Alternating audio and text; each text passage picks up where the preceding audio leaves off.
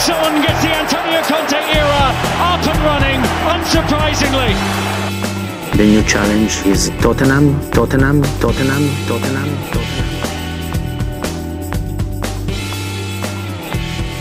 Hei og velkommen til Tottenham på 12. Det cirka ett døgn siden Chelsea og Tottenham spilte 2-2 og delte poengene i en svært intens batalje på Stamford Bridge. Og den kampen blir selvsagt hovedfokus i dagens episode. Med meg selvsagt Erik Heimdal. Og Erik, har du fått igjen pusten? Ja, det bare så vidt, altså. Herregud, for en kamp det var, med et tempo og med utrolig mange hendelser. Altså, det var rett og slett nesten for meget for meg. Men nei, det var utrolig underholdende, veldig gøy. Og så skal vi snakke litt mer om det taktiske og det der, og da var det jo kanskje ikke så gøy, men vi har mer enn noe å prate om i hvert fall, Lars Peder. Ja, det mye å ta tak i fra den matchen der. Vi snakket jo i forrige episode, Erik, før kampen, om at 1 poeng på Stamford Bridge i utgangspunktet ville være noe vi var happy med. Og med fasit i hånda da, så det vel ingen grunn til å si noe annet etter kampen heller. Nei, på ingen måte, altså spesielt når vi så det, så måten kampen utspilte seg på også, så var 1 poeng plutselig veldig, veldig greit, spesielt når det kommer helt på slutten også, da føles det jo ut som det mer enn 1 poeng, og det det jo for så vidt også, for det klarer jo å robbe en direkte rival og motstander for 2 poeng, samtidig som får 1 poeng mer, så i ren konkurranse med Chelsea så det faktisk 3 poeng sånn sett, men nei, 1 poeng skal vi være meget fornøyde med, for Chelsea var det beste laget i denne kampen, så kom til noen justeringer underveis som gjorde at det kom seg litt, men så responderte Tuchel på deg, og det var litt frem og tilbake, og Chelsea vann den taktiske kampen, så 1 poeng, det sier vi oss meget fornøyd med på det, så vært en utrolig vanskelig bortebane også, det jo egentlig det, ja, det vel strengt at den vanskeligste bortebane Tottenham har i løpet av et år, dette her, så får vi seg 1 poeng etter å ikke ha vært det beste laget på den vanskeligste bortebanen, nei, det vi veldig fornøyde med. Ja, ikke minst når utligningen kommer 6 minutter på overtid, så Tottenham så friske ut da, i de aller første minuttene. Da satt i hvert fall jeg med en følelse av at oi, dette kan jo bli bra, men så tar Chelsea fullstendig over. Hvordan opplever du kampen, Erik? Chelsea dominerte den, det må vi kunne si, og som du sier, Lars Peder, så var jo egentlig starten ganske frisk. De første 5 minutter så spilte de seg greit ut, klarte å komme seg inn i noen gode områder inne på Chelsea sin banehalvdel, og jeg tenkte, ok, klarer en å få satt opp noen kombinasjoner og være litt presis i avleveringene her, så kan det være muligheter, men så var han jo ikke helt presise da, og klarte ikke å skape noe mer av det, og etter det så tok jo Chelsea egentlig veldig over, i alle fall i den første omgangen, og Tuchel virker liksom å ha veldig god kontroll på konter taktisk, det en sett i hvert fall i de kampene Tottenham og Chelsea spilte nå etter at Conte kom inn, så det Tuchel som har et overtak i alle de, og jeg synes det utrolig interessant, den formasjonsbattlen som var i denne kampen, Lars Peder, for der var det mye å ta tak i. Tuchel startet jo i en sånn 3-4-3/4-2-2-2 hybrid. Startet med Loftus-Cheek ute som høyre wingback, men så tok han gjerne turen innover i banen og dannet en slags midtbaneboks, en firer med Kanté, Jorginho og Mount som droppet djupt fra angrepsleddet, og det overmannet den sentrale midtbanen fullstendig. Det egentlig det samme som vi så i januar, da Chelsea klarte å skape det overtalet sentralt mot midtbanen. Bentancur og Højbjerg hadde rett og slett for mange å passe på, og Mount var ofte den som havnet for seg selv der. Men så klarte jo Tottenham må justere litt utover i andre omgang, spesielt bytta Richarlison inn, og den formasjonsendringen til 4-2-4 gjorde at den klarte å få seg litt rom, men så svarte Tuchel på det med å sette Reece James opp fra høyre midtstopper til høyre wingback, og da fikk han springe nesten fritt mot, ja, han hadde jo sånn på seg av og til, men Davis som venstreback der, og han kunne fort fått med seg assist i tillegg til den scoringen James scoret, så nei, Chelsea dominerte kampen. Tuchel gjorde noen utrolig smarte ting rent taktisk, og nei, det var det beste laget spillemessig. Så skal det sies at den hadde egentlig hvis den ser på XG-taler og sjanser skapt og sånt, så kom egentlig Tottenham ganske jevnt ut med Chelsea. Det jo litt interessant. Chelsea dominerte jo banespillet Men Tottenham skapte faktisk en god del sjanser. Det egentlig lett å glemme den Kane-sjansen i andre omgang der når han kommer helt alene med keeper. Det bruker jo være en bankerskåring fra Harry Kane, og så hadde jo Heung-min Son også en sjanse litt før det. Og, nei, jeg kom seg egentlig til en god del sjanser, men Chelsea styrte spillet og førte kampen, helt klart, det gjorde de. Ja, Sessegnon også hadde jo en god mulighet der i første omgang. De kom litt ut av ingenting, en del av de sjansene.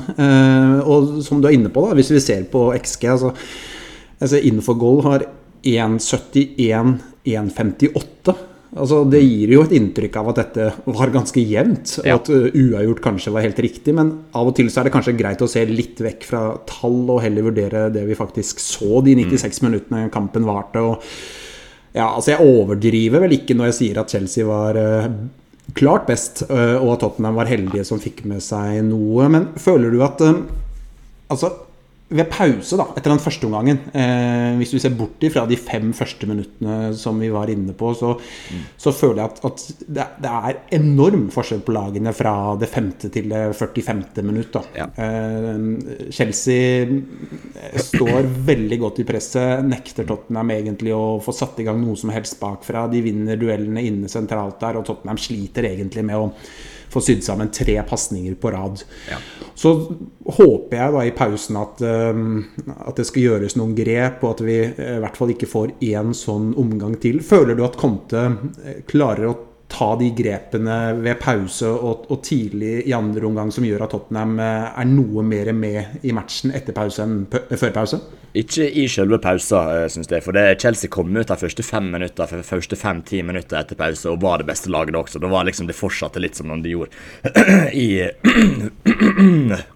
der i halsen, det var grogge greier, men når han valgte å bytte inn Richarlison på topp der, bytta vel ut Sessegnon, var det vel, og så kom Richarlison inn i det 55. minutt ish der, og da la de om til den 4-2-4-formasjonen som jeg var innom. Det var liksom det grepet jeg så på som det avgjørende for at Tottenham klarte å komme inn i kampen igjen, for da fikk en mann til der oppe.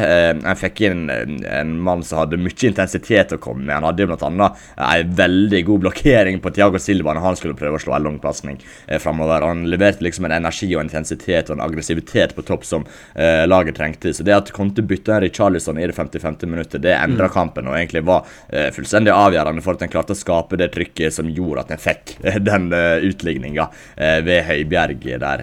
Så ved pause gjorde han så mye. Jeg tror han ville vente og se om det laget han hadde satt ut på, og den planen han hadde satt fra start av, kanskje kunne fungere etter en hvile eller et eller annet sånt, men så han sikkert da etter 50 minutter at nei, her må vi gjøre noe for å endre kampen, og det gjorde han etter hvert, og så skal det sies at han var kanskje litt han hadde jo egentlig lyst til å bytte tilbake til den 3-4-3-formasjonen etter skåringen der, så gøy, men det kom kanskje litt sent egentlig, for hadde han hatt en venstre wingback for å demme opp for Reece James der, så tror jeg det tror jeg hadde fungert faktisk, for å få litt bedre dekning på han, for han fikk egentlig ganske fritt spillerom helt frem til en bytta tilbake til en formasjon med wingbacker, og det sånn veldig typisk, det andre målet til Chelsea, det at en wingback kommer såpass fri med hele motstanderlaget på en side. Det et veldig typisk wingback-mål mot en 4-backslinje. Så hvis Conte hadde klart å bytte tilbake før målet, så hadde han klart å svare helt perfekt på Tuchel sine endringer. Men han gjorde i hvert fall en endring med Richarlison bytte inn etter 10 minutter ut i andre omgang der, og det var liksom det som gjorde noe da Lars Peder. Det var det. Ja, og det tenkte jeg å ta litt tak i, fordi som du sier, etter 57 minutter der så blir jo Sessegnon tatt ut, og Richarlison kommer inn, og Richarlison synes jeg kommer inn og gir dette laget en energi som de trengte, og sånn sett så synes jeg det byttet slår bra ut, og så får jo Tottenham skåringen sin cirka 10 minutter etter det. Og så føler jeg det blir litt kaos, fordi kanskje bør de da gå tilbake igjen til en 3 bak. Det får de aldri gjort. Chelsea får mye plass. Vi ser skåringen der, og James som kan sette inn 2-1. Og spørsmålet og du var litt inne på det, men burde Conte gjort grep kjappere etter utligningen, gått tilbake til en 3? Han har folk på benken som gjør det mulig. Savner du at at det blir gjort noe kjappere etter 1-1-utligningen? Ja, egentlig. Men samtidig er det veldig vanskelig å svare på det, for Tuchel gjør jo en endring omtrent i det Tottenham skårer den utligningen, for da tar han jo ut Jorginho, så setter han inn på Azpilicueta for han, og da får han flytte opp Reece James som en wingback, og da ser jo Conte det, og vil sikkert svare på det med en gang, men så tar det gjerne litt minutter og litt tid før en får gjort noe særlig mer, han skal sette folk i gang, og litt sant, kan hende han responderte litt sent på den, jeg skulle helst sett at han selvsagt bytta i det Tuchel gjorde bytte, naturligvis, men ja, gjerne litt tidligere endring der, det tror jeg hadde fort kunne avverge det målet, for det med den 4-2-4-formasjonen en brukte etter at en bytta inn Richarlison, så fikk en jo en gevinst offensivt, jeg fikk en mann til der oppe, og en fikk liksom, han ga Chelsea-forsvaret noe annet å tenke på i alle fall, og det åpnet opp rom for de andre også, samtidig så mistet en liksom en mann bakover i banen når en gjorde det byttet, og da blir det gjerne et sånt overtalsmål, som jeg liker å kalle det, når en ser det James kommer helt alene på hi-siden der, og Chelsea favorittspillet til han. Så ja, gjerne en endring fra Conte rett etter utligningen, sånn en får stabilisert det igjen, for det Tuchel faktisk gjorde det byttet med å ta ut Jorginho, sette inn Azpilicueta og flytte James opp, men det er veldig vanskelig å svare så kjapt, da en har jo mye å tenke på, og det går fort dette her, og en ser ikke alltid helt hva motstandertreneren prøver å gjøre heller, så helst en endring litt før, men jeg skjønner at det ikke var det, og så gikk det jo greit til slutt da, det gjorde jo det. Ja, og så er det jo, synes jeg, noe av det vi får se da, altså Richarlison kommer inn, de kan legge om, de spiller i hvert fall frem til utligningen med 2 spisser, det blir mer å forholde seg til for midtforsvaret til Chelsea. Kane har blitt passet veldig godt på og fått utrettet lite de første snaue 60 minuttene der. Med Richarlison i troppen da, en sånn spiller, så har de jo nå, de har en mulighet til å kunne gjøre en skikkelig endring, gjøre et skikkelig grep underveis i en kamp som de ikke har gjort før, og selv om altså det snur jo ikke kampen på noe vis, men det løfter Tottenham litt grann, og jeg synes de klarer å skape i hvert fall noen små korte momenter hvor det blir noen muligheter, så det er jo, og vi ser også Bissouma kommer inn, Perisic kommer inn, Perisic avgjørende med corneren sin, så han får jo betalt nå da for noen av disse nykommerne som kommer inn og spiller en viktig rolle da. Ja, definitivt, og det ser vi med det Richarlison bytte veldig godt illustrert. Bare det å få inn på noen som faktisk holder et ganske bra nivå og kan tilføre noe litt annet enn det de andre gjør på banen der, og som gjør at en kan bytte en formasjon for eksempel. Det tilfører seg ekstremt mye for dette Tottenham-laget. Vi ser jo det at 3-4-3-formasjonen har fungert veldig, veldig bra i omtrent alle kamper en har spilt med etter at Kulusevski og Betancourt kom inn, men så er det jo noen få kamper en virkelig trenger å bytte litt om på det, og da har en faktisk kvalitet og de type spillerne til å kunne gjøre det, og det er det en trenger skal en klare å konkurrere på det aller høyeste nivået, og det får en med Richarlison. Det var sånn, jeg tenkte dette Tottenham-laget trenger liksom bare et eller annet endring, et eller annet sted på banen for å komme litt i gang, for det var sånn, det gikk seg veldig fastlåst, og det er helt tydelig at dette Tuchel-laget, dette Chelsea-laget var ekstremt forberedt på den 3-4-3-formasjonen, at det var den som kom, de var helt klokkeklare i oppgavene sine, og hvordan jeg skulle løse akkurat den formasjonen. Så det at jeg fikk gjort en liten endring med Richarlison inn der, det var helt nødvendig. Og når han har såpass gode spillere kunne sette inn, du nevner jo Bissouma, Perisic og Richarlison fra benken, det er klart det er en forskjell, det er en enorm forskjell det. Og det synes jeg fikk illustrert ganske godt her, for det var liksom, jeg trengte bare noe lite, og en liten formasjonsendring, en liten tweak, så åpner opp helt andre vinkler og muligheter for kombinasjoner og alt, og da klarte han å komme seg litt ut av det trykket som Chelsea hadde skapt på Tottenham, for de fikk liksom kampen inn i sitt spor der de bare kunne presse høyt og gjorde det effektivt, gjorde det veldig bra, og så klarte de å holde på ballen og skape sjanser ved å skape overtall, gjerne ut mot høyre, inne sentralt, og da kunne de vri spillet ut til venstre hvis det var ledig der også. De fant liksom en veldig god metode på denne 3-4-3-formasjonen, og da kunne ha såpass gode spillere som kan være med på å endre kampen og endre formasjonen som en har. Det er helt nødvendig I toppen, og utrolig uvurderlig. Ja, jeg snakket litt om innbytteren. Er det noen enkeltspillere, Erik, du har lyst til å dra frem fra denne kampen? Jeg føler jo, jeg satt og tenkte litt på det selv før vi skrudde på mikrofonen her, og jeg synes det vanskelig å finne spillere som leverer på det nivået vi forventer. Da. Er det noen du synes peker seg ut, og som fortjener litt ros fra kampen I går? Nei, jeg synes det vanskelig. Jeg føler vi var innom Richarlison. Og det sånn isolert sett ikke han en sånn kjempekamp, men det bare det han tilfører som gjør at han klarer å endre kampen så effektivt, om du skjønner. Så det vel egentlig Richarlison, og så har jo egentlig, altså Harry Kane hadde ikke en veldig god kamp. Thiago Silva hadde stort sett utrolig god kontroll på han, og han burde jo skåre alene med keeper der, naturligvis. Men han kommer seg jo til disse sjansene. Da han skapte jo den til Son også, hvis Son hadde vært litt mer dødelig I det øyeblikket da han var sendt I hjørnet med de der fra skråtthold, så kunne han fort, altså hadde han, med full uttelling her, så hadde Kane stått med en assist og 2 mål han, og da hadde han vært ballens beste, liksom. Så det så små marginer fra at Kane blir hyllet etter dette her, men selv om han har den dårlige dagen, så klarer han å være såpass avgjørende som han med det siste målet. Han dukker liksom opp, han det noen få spillere som inevitable, og av og til føles det som Kane litt inevitable på den måten der. Så nei, jeg kan trekke frem Kane, selv om jeg synes Thiago Silva stort sett hadde kontroll på han. Så kan vi jo snakke litt om Perisic også, synes det. Jeg synes det innbytte han gjør veldig bra, for det helt tydelig, spesielt når Sessignon ikke har sin beste dag. Da han liksom litt redd for å prøve ting, og kommer seg aldri helt inn I kampen, mens du ser med Perisic med en gang at det her den strålende spilleren som kommer inn på siden og tilfører noe helt annet, og det innlegget, den corneren han slår på 2-2 helt strålende, og det med feil fot, Lars Peder, jeg tenker på det. Jeg får liksom muligheter til at han kan slå innsvinger, han kan slå utsvinger, han kan gjøre det fra begge sider, han kan sikkert begynne å ta litt frispark og slå deg inn etter hvert også, så en får liksom veldig, veldig mange forskjellige spisskompetanser I en spiller med Perisic, så jeg ser for meg at han skal inn I laget, inn I startoppstillingen fra med neste runde. Det synes jeg han beviste at han bør gjøre utifra de få minutter han fikk her, for han klarte virkelig å sette seg preg på kampen, selv om han bare spilte en liten brøkdel av det. Så det er kanskje det innbytteren da, Lars Peder. Perisic,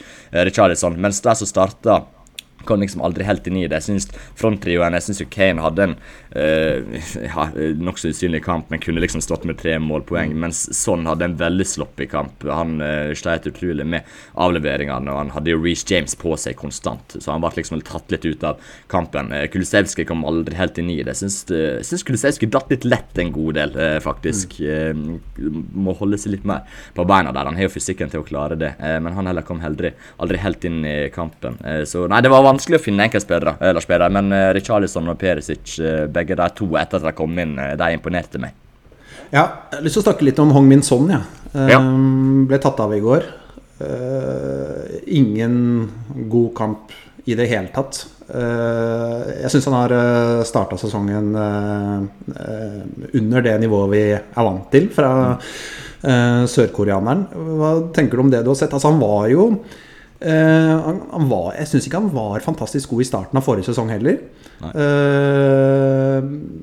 men våkna veldig til liv utover høsten. Er det noe lignende I ermet denne sesongen nå, tenker du? Ja, det kan være. Og så det jo det når Hong Min Son har dårlige kamper, så det fryktelig synlig. For da, altså, han jo ikke en spesielt elegant spiller uansett, men når touchet ikke sitter, da det så utrolig synlig at han har en dårlig kamp. Og det en kamp som ikke passer han I det hele tatt. Dette Chelsea-laget passer egentlig ikke mange av disse Tottenham-spillerne. Det vil sett I de kampene de har spilt mot hverandre, men kanskje spesielt sånn, for når han får en såpass god spiller som spesifikt der for å ta han ut I Reece James, da det vanskelig å sette seg preg på denne kampen, men han hadde jo ett løp I bakrom der han kunne skåre hvis han hadde vært på sitt sedvanlige dødelige beste, men nei, jeg ikke bekymret da, Lars Peder. Altså, Hong Min Son begynner jo faktisk å bli litt opp I år, altså han sitter og tenker alltid at ja, skal den nedadgående kurva komme nå, liksom, kommer det nå, for den venter jo på en måte litt på den, selv om jeg tror Hong Min Son har en god del veldig gode år igjen, men nei, jeg kjenner at jeg ikke bekymret. Han allerede hadde levert 1 målpoeng denne sesongen, og hadde en dårlig kamp nå, så det er ikke bekymret, men det kan fort være noe lignende som det vi så forrige sesong, men da skårer han jo faktisk det første målet mot City der, og så skårer han mot Watford også i tredje runde, så nei, vet du hva, jeg er ikke bekymret i det hele tatt for Hugminson. Han hadde rett og slett bare en dårlig kamp, det var en sånn kombinert sloppy kamp, i tillegg til det å bli tatt ut mannsmarkert av Reece James her. Da, hvis du ikke har en god dag og skal bli mannsmarkert av Reece James, da blir det ikke et bra resultat. Altså, så jeg er ikke bekymret i det hele tatt. Jeg tror han kommer fint etter hvert, og så var dette en av de vanskeligste kampene for hans del å sette sin preg på i løpet av sesongen, tror jeg. Ja, han skårte en del mål i starten i forrige sesong, første, tredje, sjette og åttende serierunde, men jeg synes han virkelig begynte å levere gode prestasjoner litt utover høsten og vinteren der. Jeg synes heller ikke det er noe grunn til å være noe bekymret.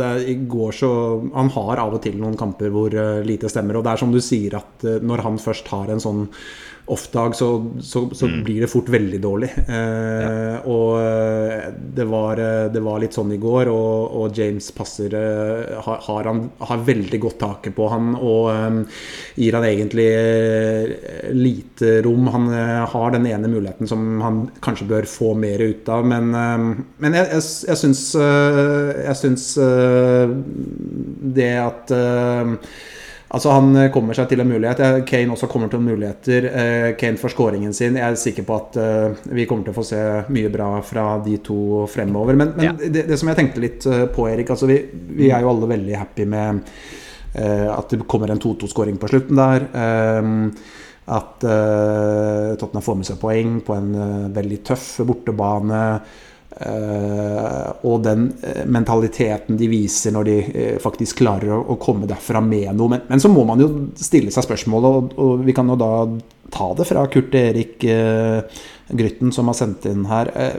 Bør vi være bekymret over at Tottenham ble rundspilt så til de grader? Ja, det er et godt spørsmål, synes jeg, og det er vanskelig å besvare også, for det en kan se på det på flere måter, som du sier, Lars Peder, at en klarer å komme tilbake i en vanskelig bortekamp der ting ikke stemte, men så skal det jo sies at ting stemte jo ikke, og den taktiske inngangen var kanskje potensielt litt naiv fra Antonio Contes side, for vi så jo at Tuchel kom i dette systemet i januar. Det er akkurat samme greiene, egentlig, mot den formasjonen som ble stilt opp i nå, så det var jo sånn sett egentlig ganske forutsigbart at dette Chelsea-laget skulle komme sånn taktisk, at Conte ikke gjorde noen justeringer for det, eller i hvert fall hadde en liten plan for å gjøre noe for det tidlig i kampen. Det synes jeg kanskje var litt grann merkelig, men nei, jeg kan ikke si jeg er veldig bekymret, altså, for nå hvis en teker denne Southampton-kampen som var kombinert med 1 poeng borte mot Chelsea, da står det med 4 poeng fra 2 kamper en tappte forrige sesong mot 2 lag en har slitt mot under Conte. Så jeg er ikke bekymret. Det er jeg virkelig ikke, for det er den vanskeligste bortekampen i løpet av sesongen. Det er den vanskeligste kampen jeg spiller i Premier League. Og så er Liverpool og City 2 bedre lag enn Chelsea, men det er 2 lag som passer dette Tottenham-laget mye bedre også. Det så vi jo fra bortekampene som ble spilt nå i løpet av vinteren og våren, at Tottenham er rett og slett satt bedre opp til å kunne utnytte City og Liverpool sammenlignet med Chelsea, så nei, jeg er ikke bekymret, men så kan vi jo se på det sånn at ja, hvis det fortsetter sånn som det gjorde i denne kampen, og at en sliter mot flere lag, da kan det begynne å bli en tendens, men det virker bare som dette Chelsea-laget rett og slett ikke passer så godt for dette kontolaget, så nei, jeg kan ikke si jeg er veldig bekymret, men jeg har gjerne lyst i det returoppgjøret som kommer, da var veldig sent i februar, tror jeg, da vil jeg gjerne se noe litt annet, og jeg tror kanskje jeg kan gjøre det hvis den har for eksempel Perisic med fra start, den er Bissouma som kom godt inn i det, da tror jeg vi kan se noe litt annet, men jeg vil helst se at Antonio Conte har lært litt av denne kampen, for nå var det samme setupet som var fra ligakampen i januar, og det var kanskje det som skuffet meg litt, at Conte var litt grann naiv og kanskje litt uforberedt på akkurat den tilnærmingen fra Chelsea, men at det var en litt dårlig kamp der Chelsea var det beste laget, vet du hva, det bekymrer ikke meg sånn veldig, for det er rett og slett den vanskeligste motstanderen til dette Tottenham-laget, synes jeg det ser ut som. Ja, det er det, men jeg må jo si at jeg er litt skuffet over at forskjellen var så stor som den var. Jeg trodde Tottenham skulle være nærmere Chelsea nå enn det de var i januar. Da slet Tottenham voldsomt med dette Chelsea-laget. Men det var tidlig, Conte hadde akkurat kommet inn, det var en del skader, det var før de hadde fått inn Kulusevski og Bentancur, selvfølgelig før alle disse sommersigneringene hadde kommet. Så det var, synes jeg, ganske mye som talte for at vi ville se Tottenham-lag som matchet Chelsea i langt større grad denne gangen enn i januar. Så det at vi nok en gang, da, sånn som jeg opplevde det, fikk en kamp der Chelsea var så mye bedre enn Tottenham, for det må vi bare være ærlige på. Så Chelsea, se på den første omgangen i går, så det er et lag der som styrer nær sagt alt av begivenheter, mens Tottenham sliter med å sy sammen 3 passninger, som jeg sa, og at vi ikke er nærmere Chelsea nå enn det må jeg si at jeg er skuffet over. Så, men det positive her, og det er jo til syvende og sist kanskje det viktigste, så har jo nå Tottenham sanket 4 poeng fra 2 kamper. De tok 0 poeng sist sesong. Ja.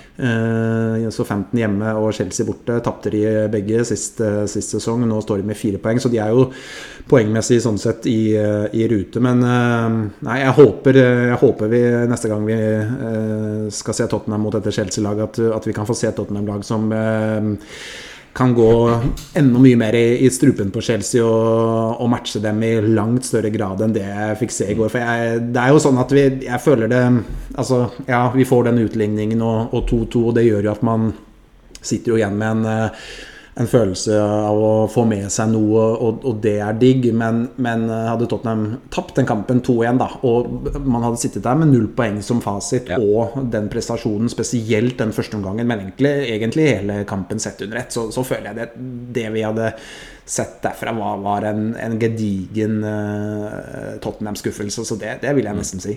Ja, men prestasjonen skuffende. Det må vi være helt ærlige på.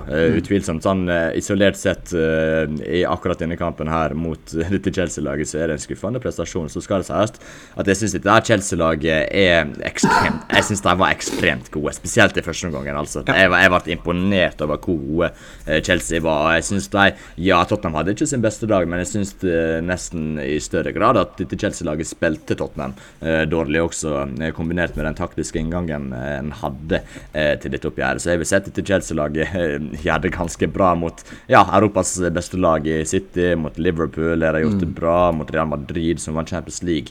Hadde de i hvert fall en kamp i vår som var veldig bra, og slår de ut av Champions League i fjor, om jeg ikke husker helt feil. Så dette Tuchel-laget, når de har dagen og setupet der rett, da kan de slå hvem som helst, altså, og det kan de gjøre ganske overbevisende.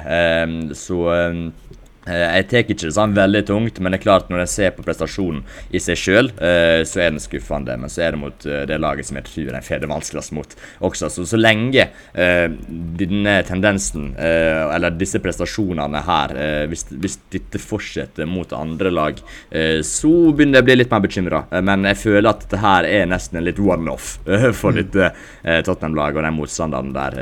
Så jeg heller der at jeg veldig glad for 1 poeng, i stedet for å være skuffet over prestasjonen, selv med begge deler, naturligvis, hvis du skjønner.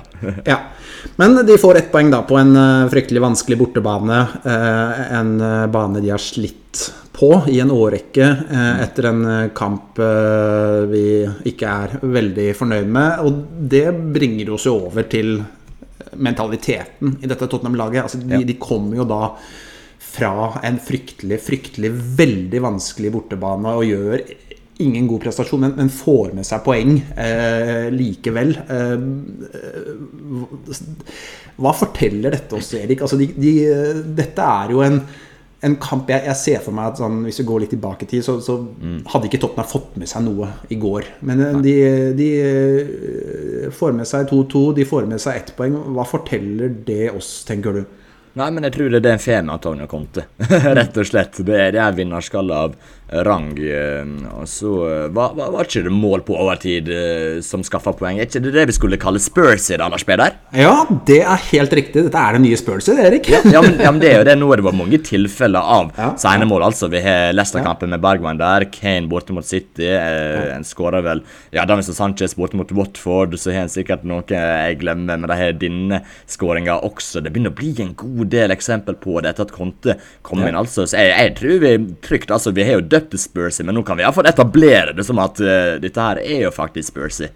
Ja, men vet du hva, at jeg skal være helt ærlig, og da Tottenham fikk et par cornere på tampen i går, og jeg satt med en følelse av at her kommer Tottenham til å score. Og det for dette har vi egentlig sett opp til flere ganger før.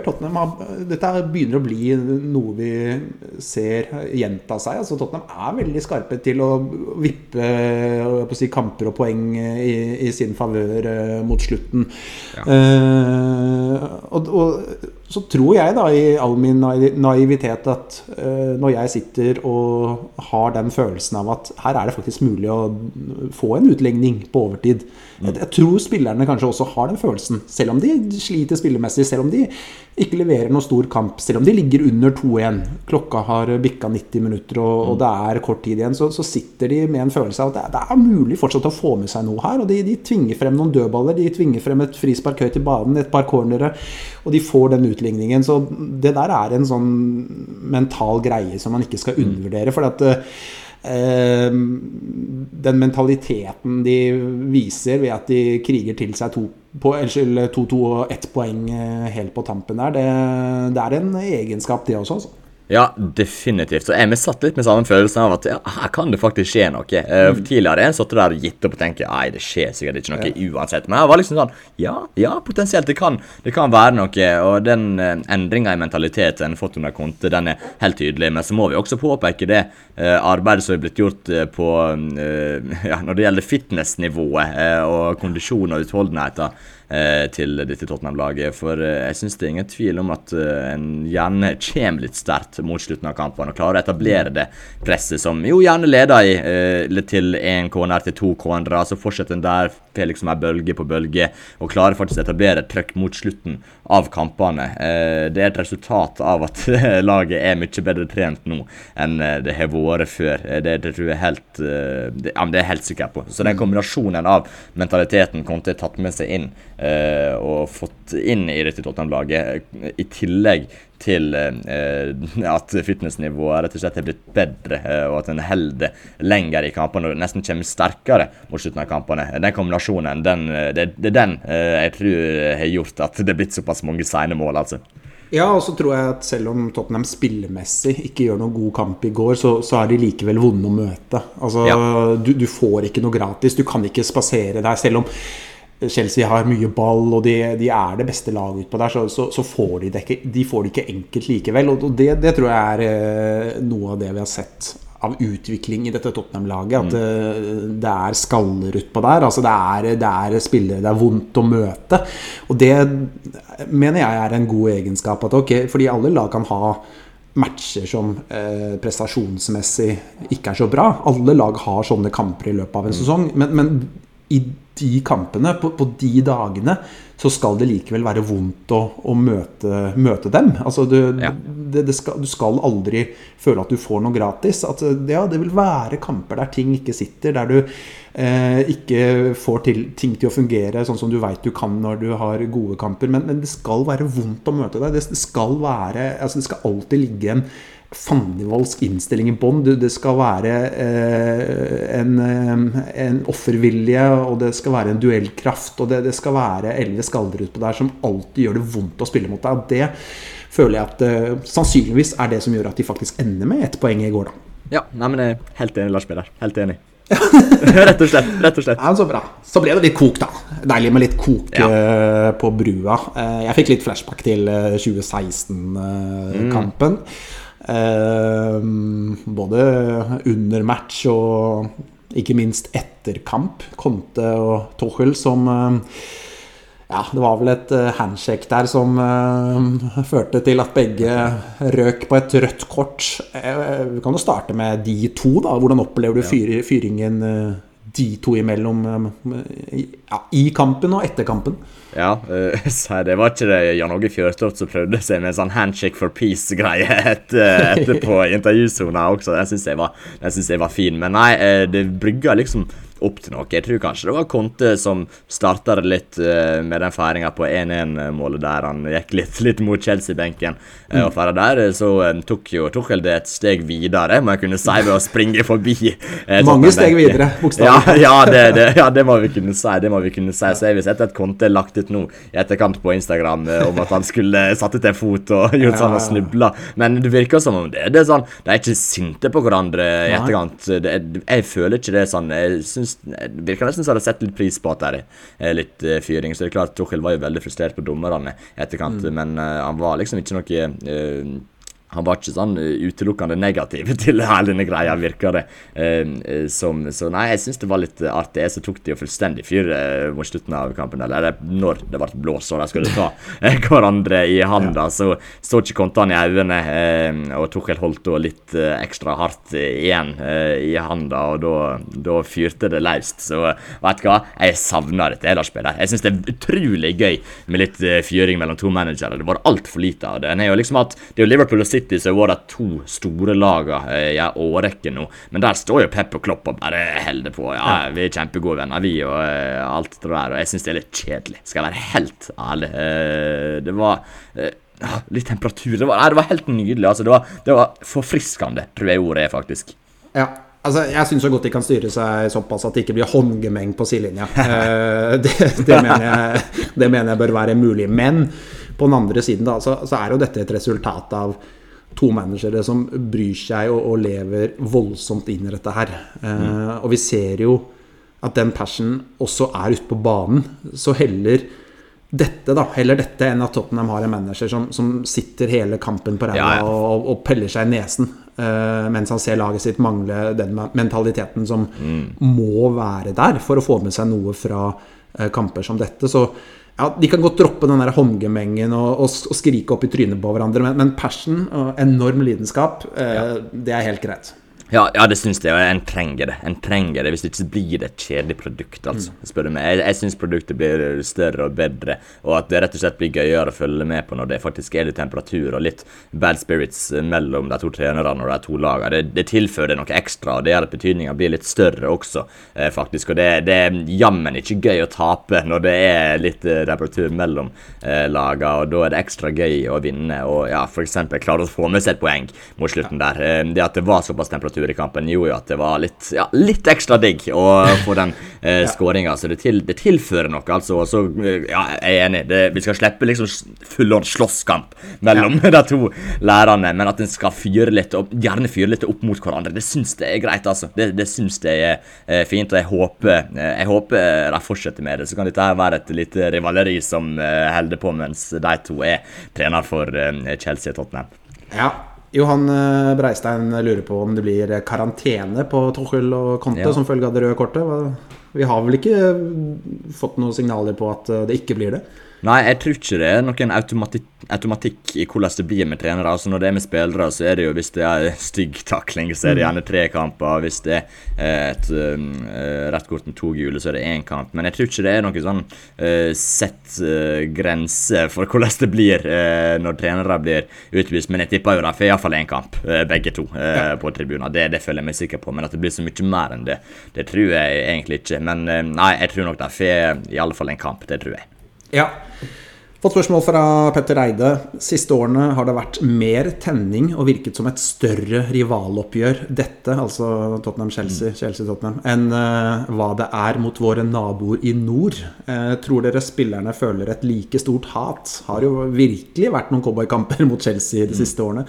Ja, hva tenker du? Har Chelsea blitt like store rivaler som Arsenal? Ja, jeg vil jo nesten si det. Jeg opplever det i alle fall sånn. Så du hadde jo med noen dilemma til forrige episode, Lars Peder. Nå kan jo du få dilemma. Hva er det største hatoppgjøret? Altså, det er vanskelig å si noe annet enn Arsenal, selvsagt. Men Chelsea er jammen ikke langt ifra heller, er det vel? Nei, det er ganske close også, det må jeg si. Altså, jeg føler jo den rivaliseringen mot Arsenal ligger der mer... hva skal jeg si, naturlig, altså i et historisk perspektiv. Men jeg synes sånn som ting har utviklet seg de senere årene, og med da en del av de matchene, jeg føler dette her går litt tilbake til faktisk da Chelsea vel snø Tottenham for den Champions League-plassen. Ja. Når var det da? 10 år siden eller noe sånt nå, cirka. Ved at de vant Champions League. Og liksom, jeg føler at liksom etter det så har liksom Tottenham vært litt irriterte på Chelsea. Og så har du den der 2016-greia, det oppgjøret der, og så føler jeg etter det så har det vært cowboy-oppgjør da. Det er egentlig ganske god beskrivelse. Så jeg føler at under kampene, altså den intensiteten og det trøkket og det hatet, kan du si, som under kampene, føler jeg har vært egentlig vel så intenst når Tottenham har møtt Chelsea som når de har møtt Arsenal. Det vil jeg faktisk si, altså. Ja, altså, jeg synes enkeltkamper, hvis de velger ut noen enkeltkamper, spesielt denne her og den Battle of the Bridge som var våren 2016 der, jeg synes liksom taket på intensitet og hat, om jeg kan si det sånn, for temperatur, det føler jeg var høyere i kampene mot Chelsea, mens det kanskje mer på det jevne ganske høyt mot Arsenal. Så det jo noen kamper mot Chelsea der det dropper ganske lavt ned, der det ikke var noe, føler jeg, en god del år, der det liksom ikke noe tenning i det hele tatt, nesten. Men så har liksom disse toppene som kom nå, og der synes jeg har vært de høyeste jeg har sett i noen kamper mellom Chelsea og Arsenal, eller mot Chelsea og Arsenal, noen ganger egentlig. Så jeg føler toppene mot Chelsea temperaturmessig høyere, mens det kanskje litt mer stabilt høyt med Arsenal. Så det liksom sånn, plutselig bare får det seg en skikkelig sånn oppsving når jeg møter Chelsea, hvert sjette år da, kanskje. Ja, men det litt sånn, jeg føler liksom mot Arsenal så vannet alltid veldig varmt, mens mot Chelsea så fosskoker det over av og til. Ja. Fin metafor. Så, og det føler jeg har vært en utvikling i senere tid, så og vi må jo snakke litt om den intensiteten som var ute på banen i går, fordi jeg liker egentlig ikke å ha sånn veldig fokus på dommeravgjørelser, men i denne kampen så føler jeg at dommeravgjørelsene var en viktig del av historien. Så jeg synes vi skal ta for oss 3 situasjoner, så kan du si hvordan du vurderer dem. Vi kan starte med det Chelsea-fansen da, stort sett i hvert fall, det de mener et frispark til Chelsea i forkant av 1-1-skåringen. Det Bentancur som går til bakfra der. Hva tenker du om den?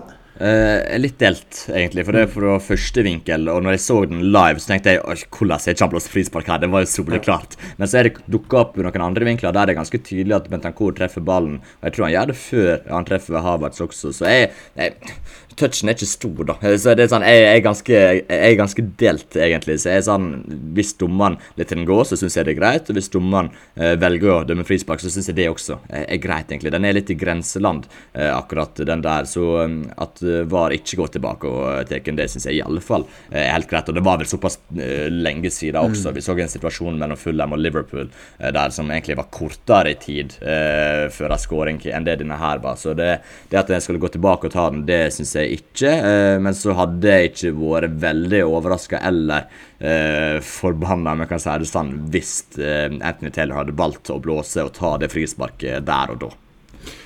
Nei, altså jeg ser at det en del som mener at den helt grei, at han ikke blåser på den og at han på ball og sånt. Nå skal jeg først være veldig tydelig på at jeg aldri har dømt fotball og ikke noen dommer, men jeg har jo fått med meg såpass at det jo ikke sånn at selv om du først på ball, så kan du gjøre alt annet. Og sånn som jeg ser den situasjonen, så ja, Bentancur på ball, det helt riktig, men det ganske mye annet han tar der også, og jeg hadde ikke reagert et sekund hvis dommer hadde blåst der og vi ikke hadde visst hva som kom det neste minuttet da. Så jeg synes den rar at VAR ikke, men som sagt, altså jeg skal ikke si at det det ene eller andre, for det ikke sikker, rett og slett. Jeg må bare være ærlig på det, men jeg vil, altså hvis det hadde vært motsatt vei, dette her, Så hadde jeg nok ikke tatt det med stoisk ro og tenkt at flott dømt. Det hadde jeg nok ikke gjort, altså. Selv om man tar litt ball, det er helt riktig. Men at VAR ikke tar den, som du sier, det synes jeg er helt riktig, for det har gått så lang tid der. Og det var en situasjon i Fulham Liverpool som var kortere tid enn dette, og den mente de var gått for lang tid, og så at VAR ikke går inn på denne, det er sånn sett helt greit. Og så er det en situasjon som jeg egentlig ikke tenkte noe på før jeg så noen repetisjonsbilder. Det er da etter at Højbjerg har utlignet til 1-1 på en strålende scoring fra utsiden av 16 der. Richarlison står, synes jeg, ganske så i synsfeltet til Mendy. Skulle det vært offside? Godt spørsmål, og det er sånn den gråsona din også, føler jeg, men jeg har sett noen bilder. Det var vel The Athletic som gjorde et poeng ut av det, at Mendy har helt klar og fri sikt til skuddet når det går. Han ser ballen omtrent hele veien, og så står jo Richarlison egentlig rett bak Koulibaly. Om det påvirker på noe vis, det er jeg usikker på, men jeg synes det er greit å la den gå uten at jeg heller dømte noe særlig. Jeg dømte noen G7 og jente 9 kamper for 7-8 år siden, men det vart med det, så jeg skal ikke uttale meg for bastant her, men jeg synes ikke han påvirker spillet nok til at det skal takast, men så er jeg ikke helt sikker på reglene heller, Lars Peder, for de endrer seg jo litt hit og dit, og det går jo litt her og der, så plutselig er det en liten endring som gjør at nei, da blir ikke det dømt, og men hvis en skal ta den, så tror jeg at jeg må begynne å ta ganske mange andre også, som har vært lignende, men så er det sikkert noen som har vært omtrent akkurat på det nivået som har blitt tatt også, for det er jo ikke alltid det er lik linje på alt, men jeg synes det er greit at den står, altså. Jeg synes det, Lars Peder. Ja, jeg synes det er vanskelig. Jeg sitter og ser på et bilde her nå fra akkurat når skuddet går. Da ser man posisjonen veldig godt til både Mendy og Richarlison og Koulibaly. Og altså sånn som det ser ut på det bildet her, så står Richarlison egentlig midt i synsfeltet til, altså midt mellom altså han står i synsfeltet da, og dekker ball. Hva heter det? Han dekker til ballen, så Mendy ikke ser ballen. Mendy lener seg, som strekker hals og hode litt mot venstre for å kunne se rundt Richarlison for å se utgangen av skuddet. Men hva som er retningslinjer her, altså, men det virker som om Mendy ser ballen, men han ser ballen fordi han strekker på hode og hals for å kunne se til siden for Richarlison. Og hvordan reglene er på det her men altså de lar den jo stå, så jeg vil jo anta at de har kontroll, for det er jo en forholdsvis sånn grei situasjon å vurdere, vil jeg tro da. Altså står han i synsfeltet der, så skal de jo ta den, men den får stå. Men med min bitte lille dommerkompetanse så synes jeg den er vrien, altså, det må jeg si. Men vi må ta den siste, som jo kanskje er den som har fått mest omtale etter matchen, og det er jo Romero som altså virkelig tar tak i det store håret til Cucurella og river han i bakken, det er god gammeldags lugging. Det skjer vel da på den corneren før den corneren Tottenham scorer på. Skulle Romero vært utvist? Ja, klinkreft. Ja, men det er jo det. Det går ikke an å gjøre dette.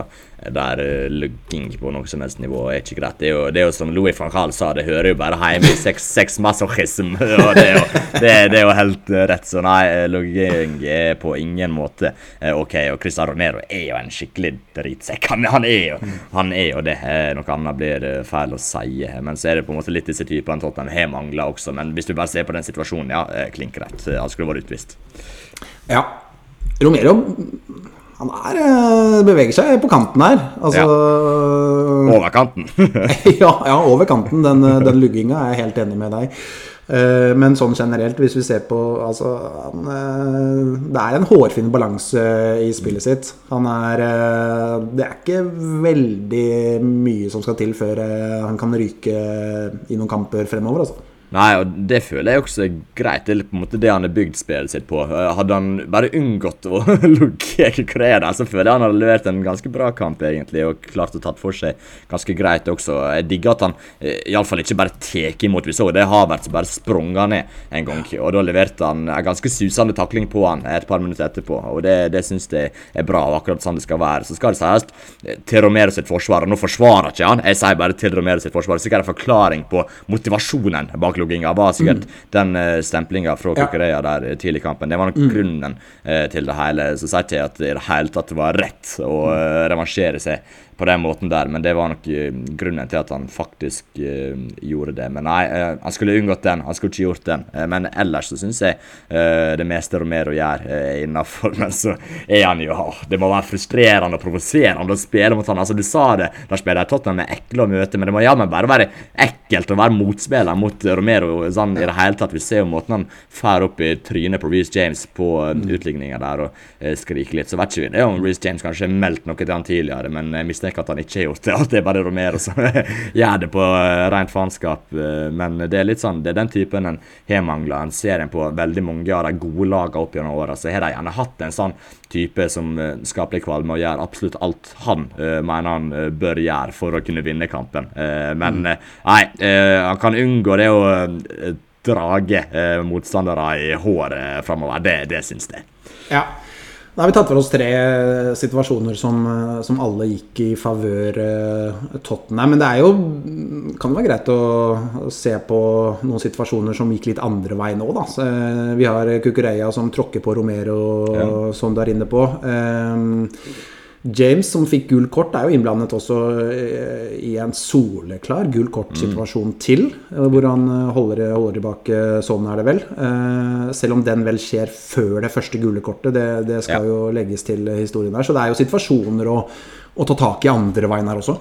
Ja, altså, jeg har jo sett det sikkert irrasjonelle folk jeg har sett på Twitter nå, men det jo noen Chelsea-folk som melder om korrupsjon og litt sant, og det blir dratt for langt, altså, at alle dommeravgjørelsene var mot deg, det var ikke det. Jeg skjønner at jeg frustrerte, absolutt, men det var likevel noen situasjoner den andre veien også, ja, for eksempel den med Reece James der, det kunne, altså ser en på de situasjonene kombinert, så burde det jo være 2 gule kort, men så hadde kanskje ikke det gule kortet skjedd hvis jeg hadde fått gult kort på den første heller, men da kunne en jo fort fått en god kontringsmulighet, ikke sant? Ja. Det jo det som greia her, så nei, det var ikke alt som gikk mot Chelsea, det var ikke det.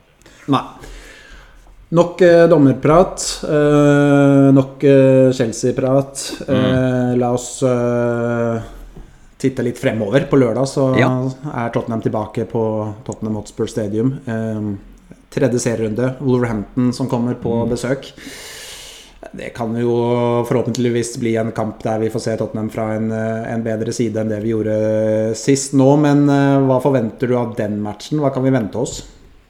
Godt spørsmål. Jeg ser bare det på disse predictionsene jeg hadde før sesongen, Lars Peder. Så var min prediction nummer 2. Tottenham kommer ikke til å klare å slå Wolves i ligaen denne sesongen. Så vi får se om det blir rett. Nå har jeg ikke fått sett så mye av det Wolves har fått til denne sesongen så langt, men jeg synes det var veldig lite overbevisende på vårparten i fjor, og det absolutt et lag Tottenham bør kunne slå. Så forventer 3 poeng her. Det synes jeg en skal, spesielt hvis jeg skal henge med helt i toppen, men jeg tror ikke det blir lett. Wolves seig, altså de fryktelig seig, og så det noen få spillere som kan straffe det, for eksempel på en kontring med Pedro Neto og litt sånt, hvis de får muligheter til det, så det blir ikke noen lettkamp, og det flere gode spillere, men det samtidig et lag en bør slå. Hvis en klarer det, så har en jo plutselig tatt 7 poeng sammenlignet med 0 poeng på de samme kampene fra fjorårssesongen, for en tappte jo faktisk mot Wolverhampton. Det var jo rett og slett med den Southampton-kampen den, faktisk. Så hvis en klarer å få med seg en seier her, da ligger en utrolig godt i rute hvis en skal sammenligne med forrige sesong. Men nei, Lars Peder, det en kamp en bør vinne hvis en skal være helt der oppe. Ja. Nå har jeg kommet til stilt med det samme laget i 2 første kampene da, med gamle kjenninger fra forrige sesong. Nå kom det inn en del nykommere underveis mot Chelsea og bidro til at Tottenham fikk med seg poeng derfra. Ser du for deg at vi kan få en nykommer fra start for første gang denne sesongen på lørdag? Det tror jeg fort vi kan gjøre. Jeg tror Perisic kommer inn i laget. Jeg tror Ivan Perisic erstatter Ryan Sessegnon i laget. Jeg tror han fortsetter med samme back-treer, holdt jeg på å si. Det tror jeg. Jeg tror ikke Langley var ikke med på benken heller, faktisk, så jeg tror ikke det noen fare for at han skal rett inn i laget her plutselig. Midtbanen kan jo bli litt spennende å følge med på. Kan jo hende han har lyst til å få Bissouma inn der. Jeg vet jo aldri. Jeg tror ikke han er like sterk kandidat som Perisic for å havne inn i laget her, men jeg vet aldri. For som det skjer noe på høyre wingbacken, da potensielt jeg tviler litt der også. Det er ikke vært mange minutter på Doherty og Spence, eller ikke vært med noe særlig, så jeg tror egentlig Emerson Royal fortsetter. Så nei, hvis jeg skal si en endring jeg tror skjer, og som jeg tror kanskje er en eneste endring som skjer til denne kampen, så tror jeg fort det er Perisic igjen på venstre wingback, altså. Ja, jeg sitter i hvert fall med en følelse av at vi ikke får det samme laget for tredje kamp på rad. Det vil overraske meg litt, faktisk. Ikke bare sånn basert på matchen i går, men også at det kanskje er en naturlig syklus, at det nå kommer inn 1 eller 2 nye i laget for å få dem litt i gang. Perisic kan jo veldig fort være det. Jeg blir vel sånn heller ikke kjempeoverrasket hvis Matt Doherty kanskje er inne på høyre wingback for Emerson Royal. Ellers er jeg spent på Bissouma. Højbjerg kriget og fightet bra mot Chelsea. Bentancur synes jeg slet mer, men nå er vel i utgangspunktet en hjemmekamp mot Wolverhampton, noe som kan passe Bentancur ganske mye bedre, så det kan jo fort hende at de to får fornyet tillit. Jeg ser jo jeg leser jo på Twitter at det er noen som mener at Richarlison bør starte i stedet for Son, at rett og slett Son bør starte en kamp på benken nå etter de 2 første serierundene. Jeg må jo si at jeg ikke helt støtter den. Jeg synes Son skal spille på lørdag, og at det er riktig å få han mer i gang og være mer tålmodig enn at han skal settes på benken. Og jeg vet ikke hva du tenker om den biten, Nei, jeg synes sånn skal starte ganske klokkeklar på den, altså skal ikke ta ut sånn nå når en faktisk når en har liksom en vekes mellomrom mellom kampene også, da skal en stille med det som er det beste laget sitt, og der er min sånn så definitivt med, så nei, han skal ikke utlagsspiller, ikke tenk på det en gang. Nei, jeg er helt enig, det synes jeg blir litt drastisk da, litt voldsomt etter 2 kamper og skulle, det er jo, selv om man kan kalle det rotasjon og sånt, nå kommer jo kampene med såpass stor avstand, altså det er snakk om 1 kamp i uka nå, at det å skulle stille med Richarlison for sånn nå på lørdag mot Wolverhampton, det vil ikke jeg kalle rotasjon, det vil jeg kalle å vrake sånn, altså når det er snakk om 2 kamper i uka, og de kommer lørdag, onsdag, da snakker vi rotasjon, da kan man bruke det begrepet, men når de kommer lørdag, søndag, da vil det være å rett og slett vrake sånn etter 2 kamper, og det, nei, jeg synes det blir helt feil, for å si det enkelt. Det er et par måneder siden han bøtta inn mål og var toppskårer i Premier League, så jeg synes han, den kampen mot Wolverhampton tror jeg fort vi kan se sånn fra en veldig mye bedre side enn Chelsea-kampen, så jeg er enig, han bør starte. Hvem foretrekker du da på høyre wingbacken? Doherty eller Emerson eller Jed Spence eller Lucas Moura eller? Han har jo plutselig en god del alternativ der, vet du. Men nei, ideelt sett vil jeg se Matt Doherty der, hvis han er matchfit nok til det, for jeg tror kanskje en kamp mot Wolverhampton kan passe han ganske bra mot et dypliggende lag, så trenger en ganske gode offensive instinkt, og han er jo kanskje en som kan utøve på de offensive instinkt, altså han kommer i gode posisjoner og klarer å utnytte det. Vi har sett Emerson komme i ganske gode posisjoner, men ikke klart å gjøre så mye med det, så jeg håper jo egentlig, hvis Doherty er klar og er i den kampformen som trengs for å kunne starte her, så vil jeg jo helst se han, selv om jeg synes ikke Emerson Royal har gjort seg vekk heller nå i starten av sesongen, så at Emerson starter, det gjør ikke meg så veldig mye, og jeg tror egentlig det er det som skjer, men ideelt sett, hvis Doherty er i form, så hadde jeg startet med han Lars Peder. Ja, Jeg støtter den. Jeg også kan gjerne tenke meg å se Doherty fra starten også. Så får vi se om Conte tar han ut. Ja, hvis vi skal tippe litt resultat da. Det har jo vært en del målfattige kamper mot Wolverhampton. Jeg ser 4 av de 5 siste har endt med 2 mål eller mindre. Er det grunn til å tro at Tottenham kan få sin andre seier for sesongen på lørdag og stå med 7 poeng etter 3 kamper? Ja, en favoritt, og Wolves har jo tapt mot Leeds og spilt uavgjort nå sist mot kan det være mot Fulham? Ja. Jeg tror det var Fulham, ja. Så det er jo et lag en bør kunne slå, absolutt. Men som sagt, den predictionen min er jo at det er litt sånn litt skeptisk følelse inn mot denne kampen. Men så har jeg jo satt opp det at jeg tror sesongens første tap kommer mot Arsenal inn i andre serierunde, så jeg kan ikke tippe tap heller da. Så jeg tror det blir mål, men ja, som du var innom, ganske målfattig som regel i disse kampene. Så jeg går for en 1-1, rett og slett. Ja, da får jeg være litt mer optimist da, og gå for en seier. Jeg sier 2-0 til Tottenham. Jeg tror Tottenham slår tilbake og vinner den matchen. Herlig. Skal vi prøve å holde oss under en time, eller? Nå er vi, ja, skal vi teste det? Da må vi være kjappe. Da må vi være kjappe. Skal vi bare takke for at folk hørte på det, og så sier vi på gjenhør veldig snart. Det vi, vet du. Ha det bra alle sammen. Tottenham på 12 presenteres av Erik Heimdal og Lars Peder Karseth Hellerud. Du finner oss på Spotify og andre steder der du lytter på podcast.